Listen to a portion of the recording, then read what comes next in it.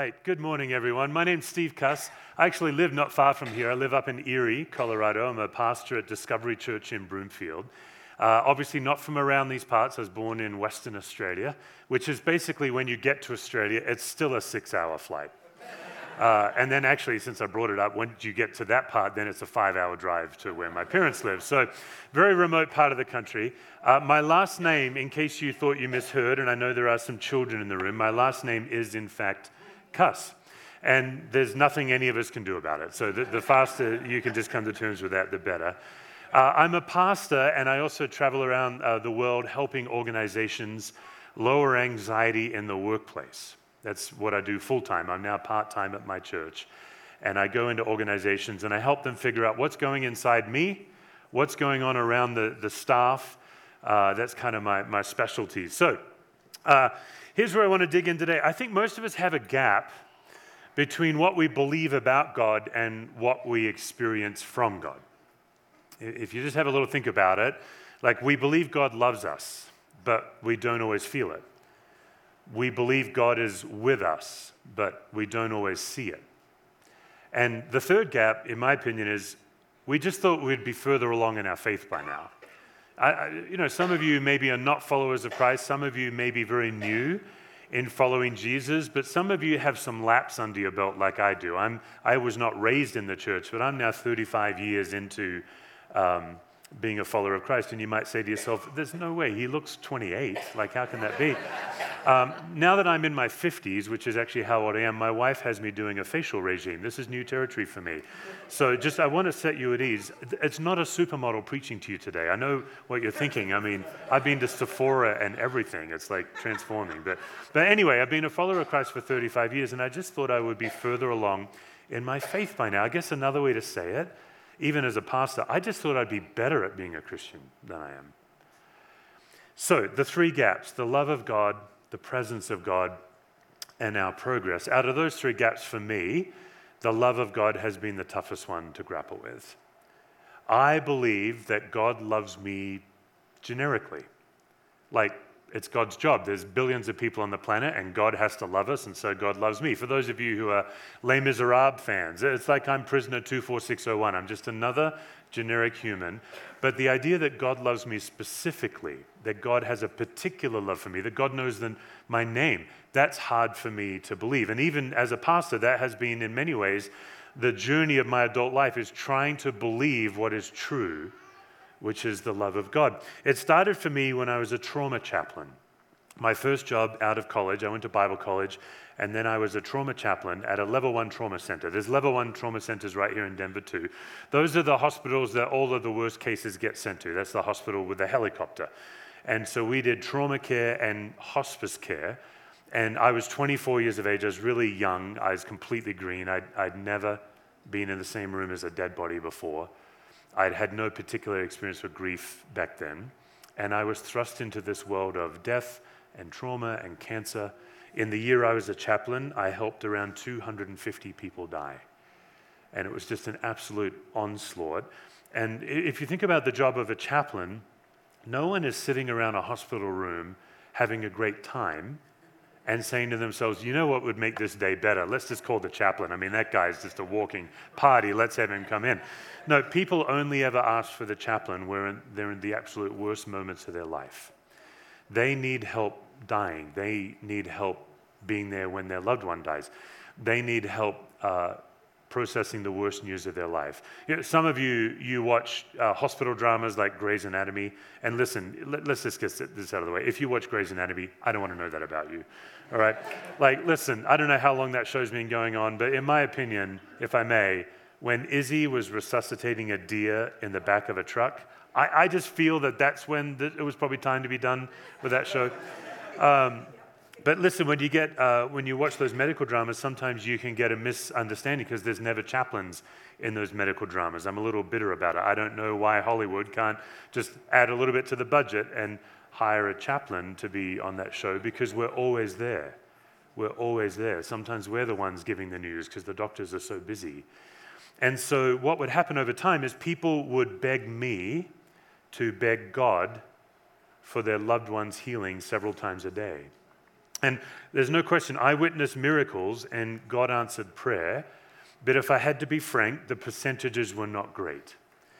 And over time, it was hard for me to be vulnerable and put myself vulnerably in front of God and ask God for a miracle and then somebody to die. And so over time, it got too hard to be let down. So I'm not proud of this, but I sort of gave up asking. I started to orient my life in a way that if I never expect anything out of God, God can't let me down.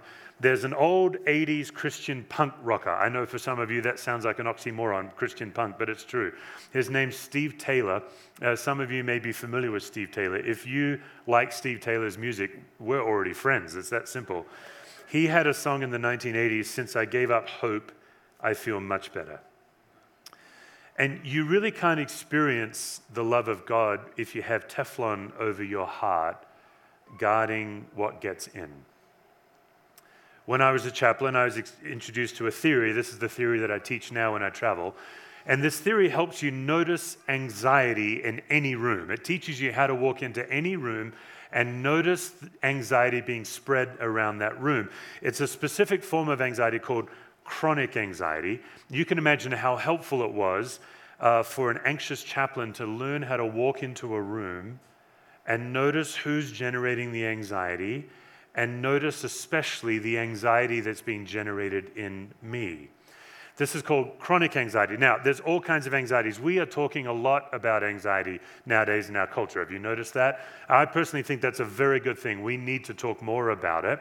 The problem is, what would be helpful for us is not to talk so much about anxiety. It would be more fruitful if we talked about anxieties, which would then lend the question, well, which kind of anxiety are we talking about? Those of you who like football, anxiety operates the same way. Every team has its unique playbook. Every anxiety has its unique playbook. So, for example, trauma is a form of anxiety, but it's generated by a real event that happened to you in your past. And then trauma lands in your body and it lands in your future. Maybe you carry trauma, maybe you have a loved one that carries trauma. Maybe, and I run into this a lot, maybe you work with someone who carries trauma. And you're like, what happened? Like, I thought we were well with each other, and he has suddenly gone from trusting me to completely viewing me suspiciously. Maybe you're saying, what happened? Like, he blew that meeting up, but he's acting like he was the one that was blown up. It's quite possible that that person is carrying unprocessed trauma. You might think about anxiety that requires mental health medication. Obviously, I'm a pastor, I'm not a medical professional. I would just say this about bipolar disorder, anxiety, depression, things like this. Here's what I would say as a pastor. If you need mental health medication, you should take mental health medication and thank God for it. It's a gift from God. There can be a stigma in some churches. I'm not saying that's the stigma here, but sometimes we can get confused between our faith and our chemicals. So let me just say this. If mental health medication would benefit you, please just go look into it and get some help for it, because it's not a comment on your faith, it's a comment on your chemicals. I wake up happy almost every day, and that's not my fault. You can't blame me for that. I just do. It's like I wake up at first and goal every day. First and goal. I'm just, hey, wow, look at this, the ball. But some people with a mental health that need medication, they wake up in the wrong end zone. They wake up with a massive cloud over their brain, and that's not their fault. You can't blame them for that. And what mental health medication does is it helps them just get to the halfway mark, maybe, down the playing field. We could talk about grief, which is also based on something real, a real loss in your life. We could talk about acute anxiety. This is just another kind of anxiety. This is the kind of anxiety anytime you're driving on 270 and you have to swerve out of the way to avoid an accident. Acute anxiety is based on something real. It's based on life and death and survival. We live up near Erie, and when my boys were young, they were out taking a walk with my wife. I was at home. We had some open space around our house. And I was just at home. I think I was probably working on a sermon, and my boys came busting through the door completely out of breath. And I said, oh, were you guys racing? And they said, no, we saw a snake. And I said, oh, that's fantastic. What kind of snake was it? Because I think snakes are really cool. And they said, we don't know. Mom just said, everybody run for your life. My wife has a very hostile relationship with snakes. She likes to read Genesis 3 over and over. But when you run into a potential life and death situation, that's what's clinically known as acute anxiety. So trauma is based on something real. Acute anxiety based on something real. Grief is based on something real. Chronic anxiety, that's my field. Chronic anxiety is based on something false. It's not a true need, it's a false need. Like, for example, the need to get it perfect. Hands up in the room if you're a perfectionist. You consider yourself. Okay, stick them up higher, please. You can do better than that. There we go. Okay, very good. Okay, perfectionists. If you're sitting next to a perfectionist, just give them a little gentle, loving flick on the shoulder. And those of you wearing puffy jackets, you won't feel it. The kinetic energy of the flick will bounce right back into your fingernail and bruise you because of the puffy Colorado jacket, right? Like, perfectionism is a simple, great example of chronic anxiety. Those of you who are perfectionists, you can help the rest of us. You have this false belief that one day you'll get it perfectly right, even though you never have. Perfectionists believe, in fact, your expectation for yourself is that you can get it perfectly right the first time you've ever done it, even though you've never done it before. Perfectionist, when we say to you, wow, good job, well done, you say to yourself, nope, that's wrong. I can do it better, not good enough. That's what's known as a false need. That's an example of chronic anxiety. And what's fascinating about chronic anxiety is a few things. Number one, it does not look like worry and fear. Some of you, when I got up, you said, oh, the anxiety expert, I can check out today. I'm not an anxious person. Not so fast. First of all, I'd say, if you don't think you're an anxious person, ask somebody who loves you if they think you're an anxious person before you go quite quick. Or secondly, it might be that the reason you don't feel anxious is you generate it and other people carry it. That's oftentimes what I do. I go into the workplace, and oftentimes it's like a highly driven entrepreneurial CEO type guy. I'm not an anxious person. I'm like, no, I get why. Look at all these exhausted people who are walking on eggshells around you.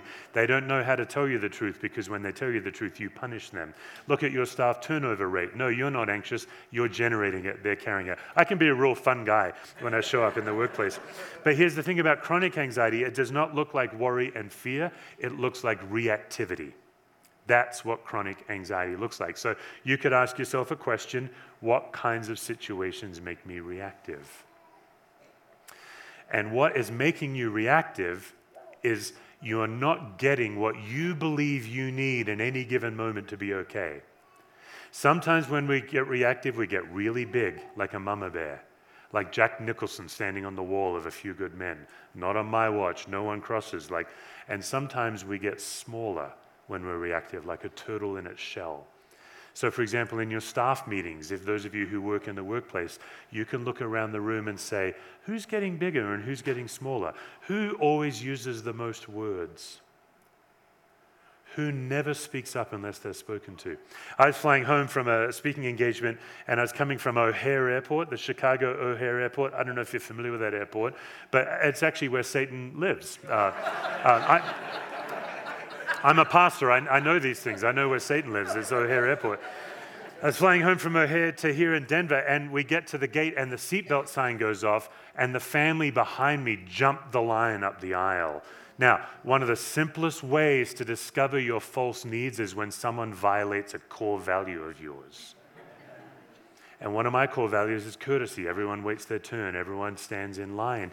And so the teenage girl, she bolted up the aisle. My peripheral vision, I wasn't ready. But the rest of the family, I could see them coming, and I got bigger. I'm not proud of this, by the way. This isn't one of those stories where I'm the hero of the story. I stuck my arm in the aisle and blocked the family from getting off the plane. Like I'm freaking Gandalf. Like I'm like, none shall pass. Like, what is going on? In that moment, my chronic anxiety became an unreliable narrator in my life. And it said, Steve, you must be judge, jury, and executioner. They have violated your courtesy, and you must step in. So I stuck my arm out, I looked behind me, and I said, look, we're all trying to get off the plane. Let's wait our turn. I thought I was being very helpful. I was dripping with condescension. I mean, as I look back on it, mortifying. The lady invites me to have a sexual relationship with my mother that I would never have. Like, it was terrible. She called me names. She used some of the worst language you can imagine. And then I know you're looking at my tricep right now. You're like, he must be magnificent. No, they just busted right through my arm. I was so angry. What was going on there? What happens when you're filled with chronic anxiety is you're no longer in touch with reality. Chronic anxiety actually puts you in a false reality. And you can't see what the situation requires anymore. And you can't see God's presence anymore. Have you ever noticed that when you're really reactive, either you're bigger or you're smaller than human sized, you're no longer noticing God. You're just kind of wrapped up in yourself. That's the power of chronic anxiety. That's why as a pastor, I spend my time helping people notice chronic anxiety, because I believe if you can notice it and name it, then you can actually have a profound encounter with God and get back to reality, because God exists in concrete reality. Jesus said, you can know the truth and truth can set you free. And I don't believe Jesus was saying that just as some kind of a heaven and hell salvation thing. I think Jesus is saying this can be your daily reality. You can bump into the love of God more often if you pay attention to your false needs, because when you have false needs, you're depending on yourself. But when you die to your false needs, you can relax into the presence of God. So let's have a little fun, shall we? Let's take a look at the big 5 common false needs of every human. Control, perfection, always knowing the answer, always being there for people, and people's approval. Control, perfection, always knowing the answer, always being there for people, and people's approval. Where are you on the big 5? Which of these really resonate with you? Now, there's a few of you, you're like, I don't know what the arise... Australians, we have a broader vocabulary than Americans. I've learned this over time as I preach. So I don't know what the arise acceptable vocabulary is, but some of you right now are looking at the big 5, you're saying, oh crap, I'm all 5. If that's you, there's nothing wrong with you. Like, it's okay. What you're going to start doing is figure out which one drives the others. Which one do I need the most? So control. You know, those of you who are control freaks, like, you have a meeting, you're walking into the meeting, and you've already figured out the 5 possible scenarios that someone might bring up, and then Jim brings up scenario number 6, and you're defensive or combative to Jim. Not because he raised anything bad, but he caught you off guard. You're not in control. Or maybe you're running a meeting, and Jim is just going on, and he's got no point, and there's no end in sight, and you're getting so angry because you feel responsible for everybody's experience. Even though Jim is the bore, you are carrying the responsibility. That's control. The best thing for control freaks is to go volunteer with toddlers. Toddlers are a gift to control freaks. Perfection, we've already picked on you enough. Those of you who are perfectionists, one of you, if you want to enjoy yourself, go compliment a perfectionist and watch them squirm. Always knowing the answer, that's one of mine. If I'm in a meeting and Jimmy asks Renee the question and I know the answer, I have to literally physically stop myself from interrupting and answering. What is that? I need you to know that I know.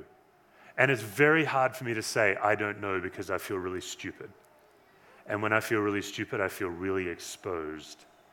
So the internet for a guy like me is a drug because I can know. I can Google it. In fact, how many times have my kids come up and asked me something and they don't know and I don't know, and rather than doing what a good dad would do, saying, hey, I bet you can figure that out, I will Google it in front of them. What's that? What is that? That's my need to know. Always being there for people. That's one of mine as well. Somebody somewhere is suffering, I must bake lasagna. I just have to start baking lasagna. Like, if you are suffering, I must rush in and help. I forget that God has a whole army of compassionate servants. In the moment I believe I must help. It's very difficult for me, maybe this is you too, to discern between someone's need and my incessant need to be needed. Oh my goodness. My wife has a hostile relationship with her technology. She does not get along with her phone and her computer. I believe it's because she never deletes an email. She has never met an email she has felt she needs to delete. So her inbox, and I'm not exaggerating, has 30,000 unread emails. I wish I was making this up. This is a true story. In fact, I probably understated it. because, she went to Old Navy 12 years ago and they send her an email every day, times the 300 stores over 12 years. And so over time, her phone breaks under the weight of the ones and the zeros. It's just, the poor phone is like, I can't carry the weight. And the phone stops working, and then my wife will get frustrated. Now, here's what is reality. She's frustrated at herself. Oh, my phone's not working, because she's saying to herself, if you just develop some systems in your life would, but my brain moves me into that unreliable narrator, and my brain says, Steve, she wants you to rescue her. Chronic anxiety puts you in a false reality. It's hard to tell between my chronic need and her need in the moment. Now, I don't need to finish that story. Those of you who are married, I take the phone out of her hand to save the day. I put underwear over my pants like I'm Superman. And I think that I'm getting a pat on the head, and she's grumpy at me like I don't understand. That's because my chronic anxiety has put me in a false reality. Every one of us in this room, we have between 30 and 50 triggers that generate chronic anxiety, the final one being approval. That's me too. That's me too. I need that pat on the head. Do you like me? Are we okay with each other? Those of us who struggle with approval, we have a conversation, maybe it didn't quite go the way we wanted, and then the person leaves and our brain leaves with them. Our brain is now in their brain. What is she thinking? What is she thinking of me? This is me in high school, a tortured existence, trying to talk to girls. What's crazy is all of us have these big five, and what they do is they show up and they take over our life. Chronic anxiety has some fascinating traits. It's the only kind of anxiety that's contagious. No other anxiety is contagious. Chronic anxiety is. Maybe you're saying to yourself, wait a minute, I was with a grieving person, because grief is a form of anxiety. I was with a grieving person, and I came away anxious. I think grief is contagious. No, what happened was you had this false need to say something or do something to make it better, and you didn't know what to say, and you didn't know what to do, and so you got chronic anxiety. See, what I've discovered as a pastor, and this has been really freeing for me, is I always presumed that my belief in Jesus was my deepest, most core belief. But it's not. I have deeper, more core beliefs than my belief in Jesus. I don't say that out of shame or guilt, it just is reality. What I've come to discover is my belief in Jesus is my most precious belief. It is absolutely my number one most precious belief. But when I'm tired or when I'm not aware, these deep core beliefs come rising up out of the surface, and they block my capacity to engage God, because I'm living out of those beliefs rather than living out of my belief in Christ. Again, I don't say that out of guilt or shame. I just think that's what it means to be human. I think the problem is not that we believe the gospel, but that there are so many gospels we believe. Here's a gospel, for example, that I believed as a teenager. If I could get good grades and get on the sporting team and talk to girls and make them laugh, then I could be accepted. That's a form of a gospel, if you think about it. This is what I must do. This is the path I must walk. If I walk this path, I get this promise, and then there's some kind of payment involved. In fact, if you think about gospels, like most of us, especially in the church, when we think about gospel, we think, oh, that's a church word, right? Gospel is a church word. But actually, what's fascinating in the New Testament, before gospel was a church word, it was a Roman Empire word. So Caesar Augustus, many of you remember him from high school history, Caesar Augustus had a gospel, and they called it a gospel, the good news of Caesar Augustus. It was called the Peace of Rome. And if you did certain things, maybe you would get the peace of Rome. So, for example, Caesar Augustus had this poet named Virgil who would follow him around everywhere. You can Google this guy. You can just go home and Google Caesar Augustus Virgil, and you'll discover that Virgil wrote poetry for Caesar Augustus, and he would go around and proclaim this poetry everywhere Caesar went. Not very much unlike Monty Python and the Holy Grail, actually, with Patsy and Brave Sir Robin. Like, Patsy's walking around singing songs about Brave Sir Robin. That's what Virgil did for Caesar Augustus. And Virgil wrote a poem, this might ring off some alarm bells for some of you, where Virgil said, "The day of Augustus's birth is a day of glad tidings and great joy for all mankind. For through the birth of Caesar comes peace for everybody." Does that sound like Christmas to you? And that's why Luke and Paul and other New Testament writers reached into the Roman Empire and stole some of their vocabulary.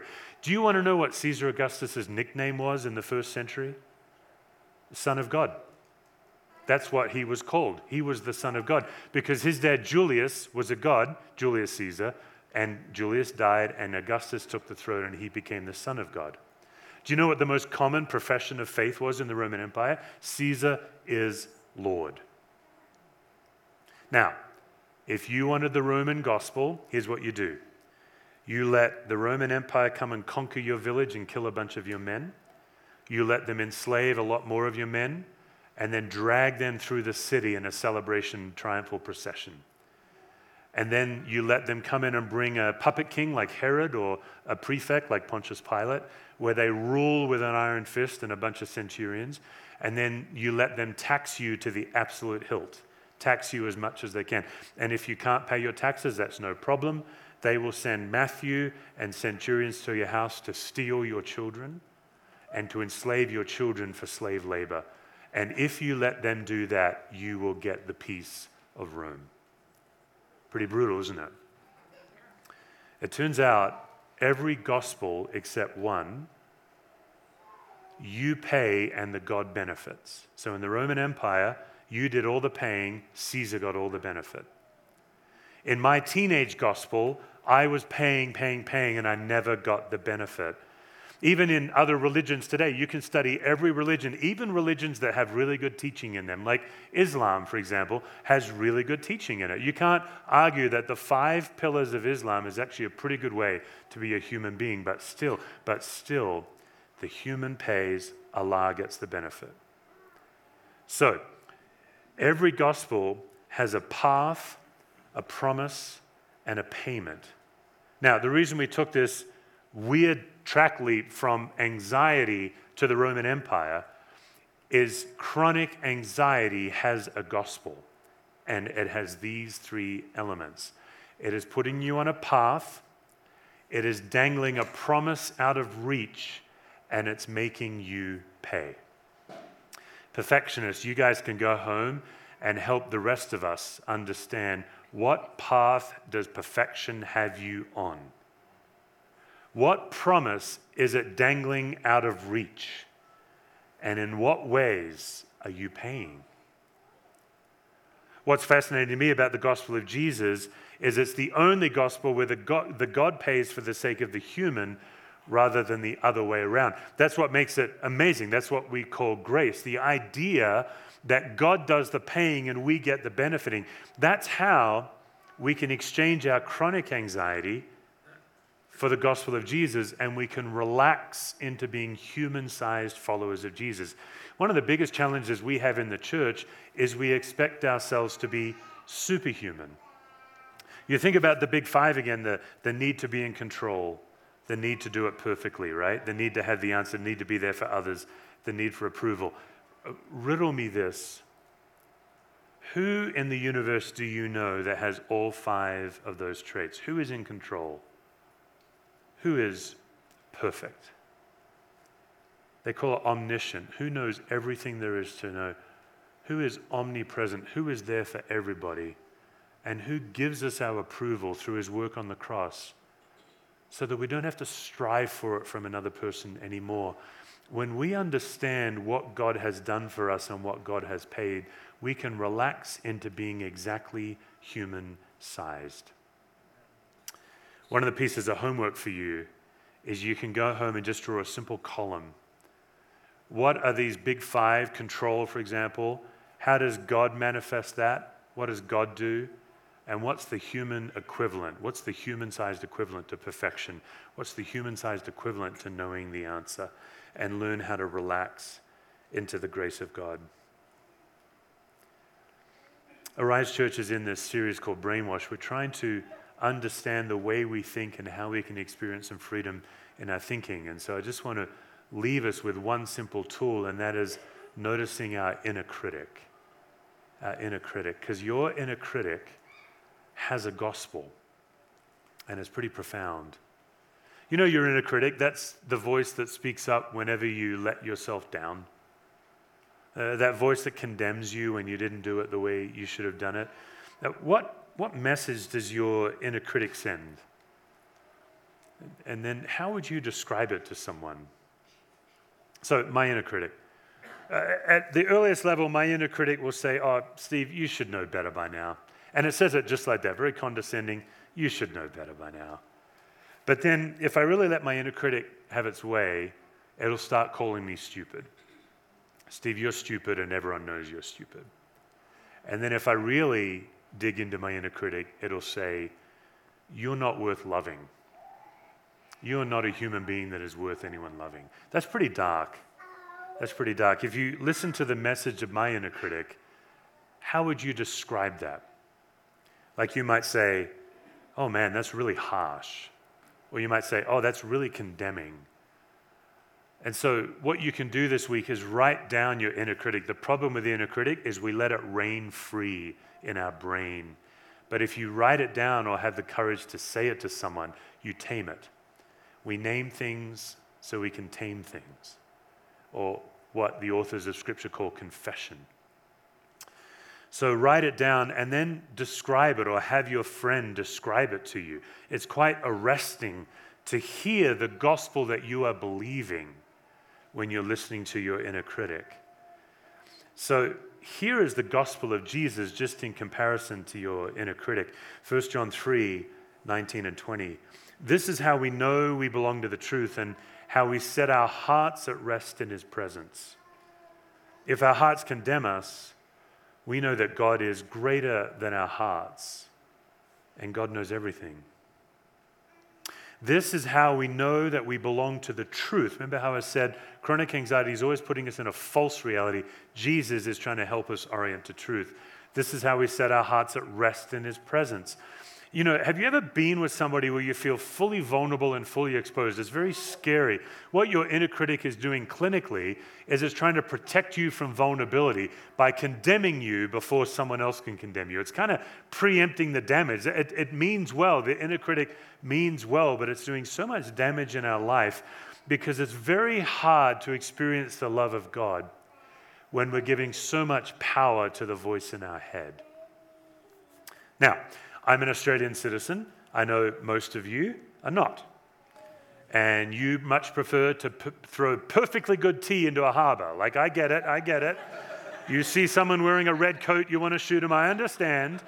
But I'm an Aussie, and that means that King Charles, the King of England, is my sovereign king. And I know that sounds funny to you, but I'm a subject to the monarch of England. It used to be Queen Elizabeth, now it's King Charles.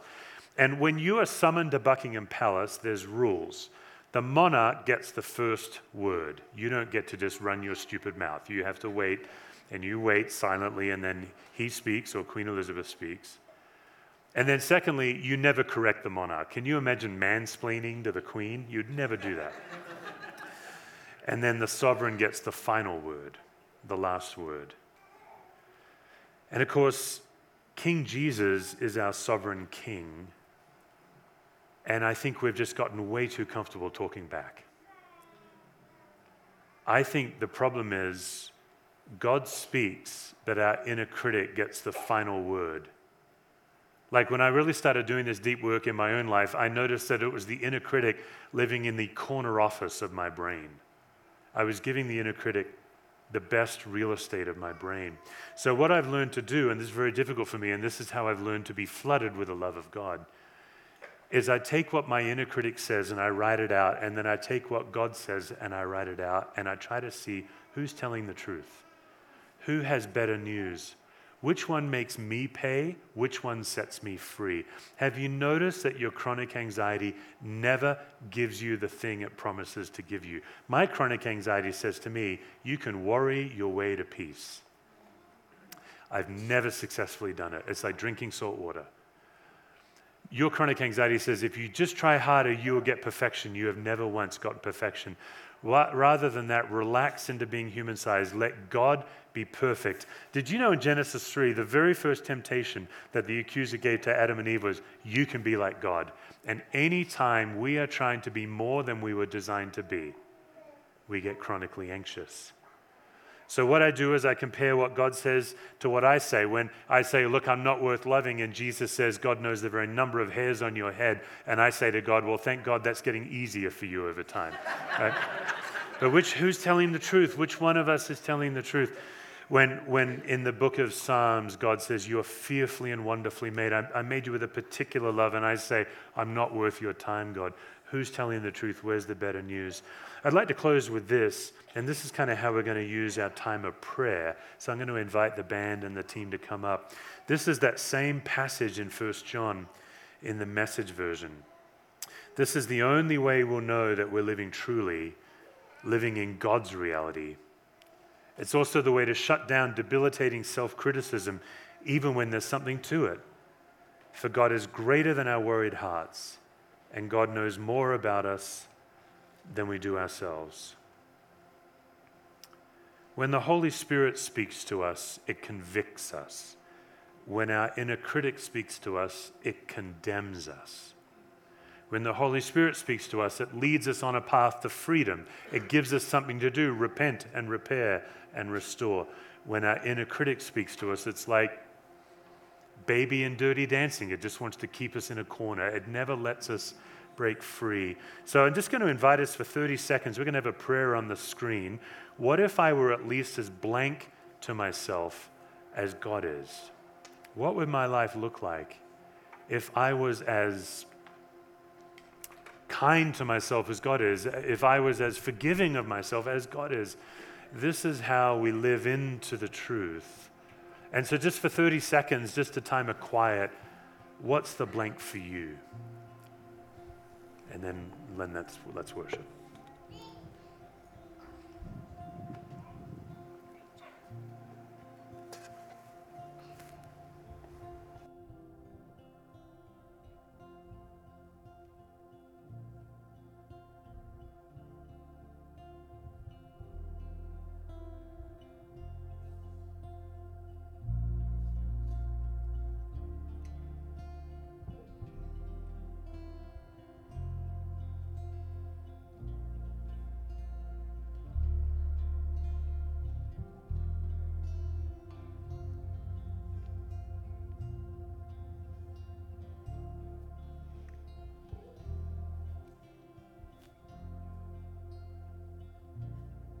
God, you are so good to us.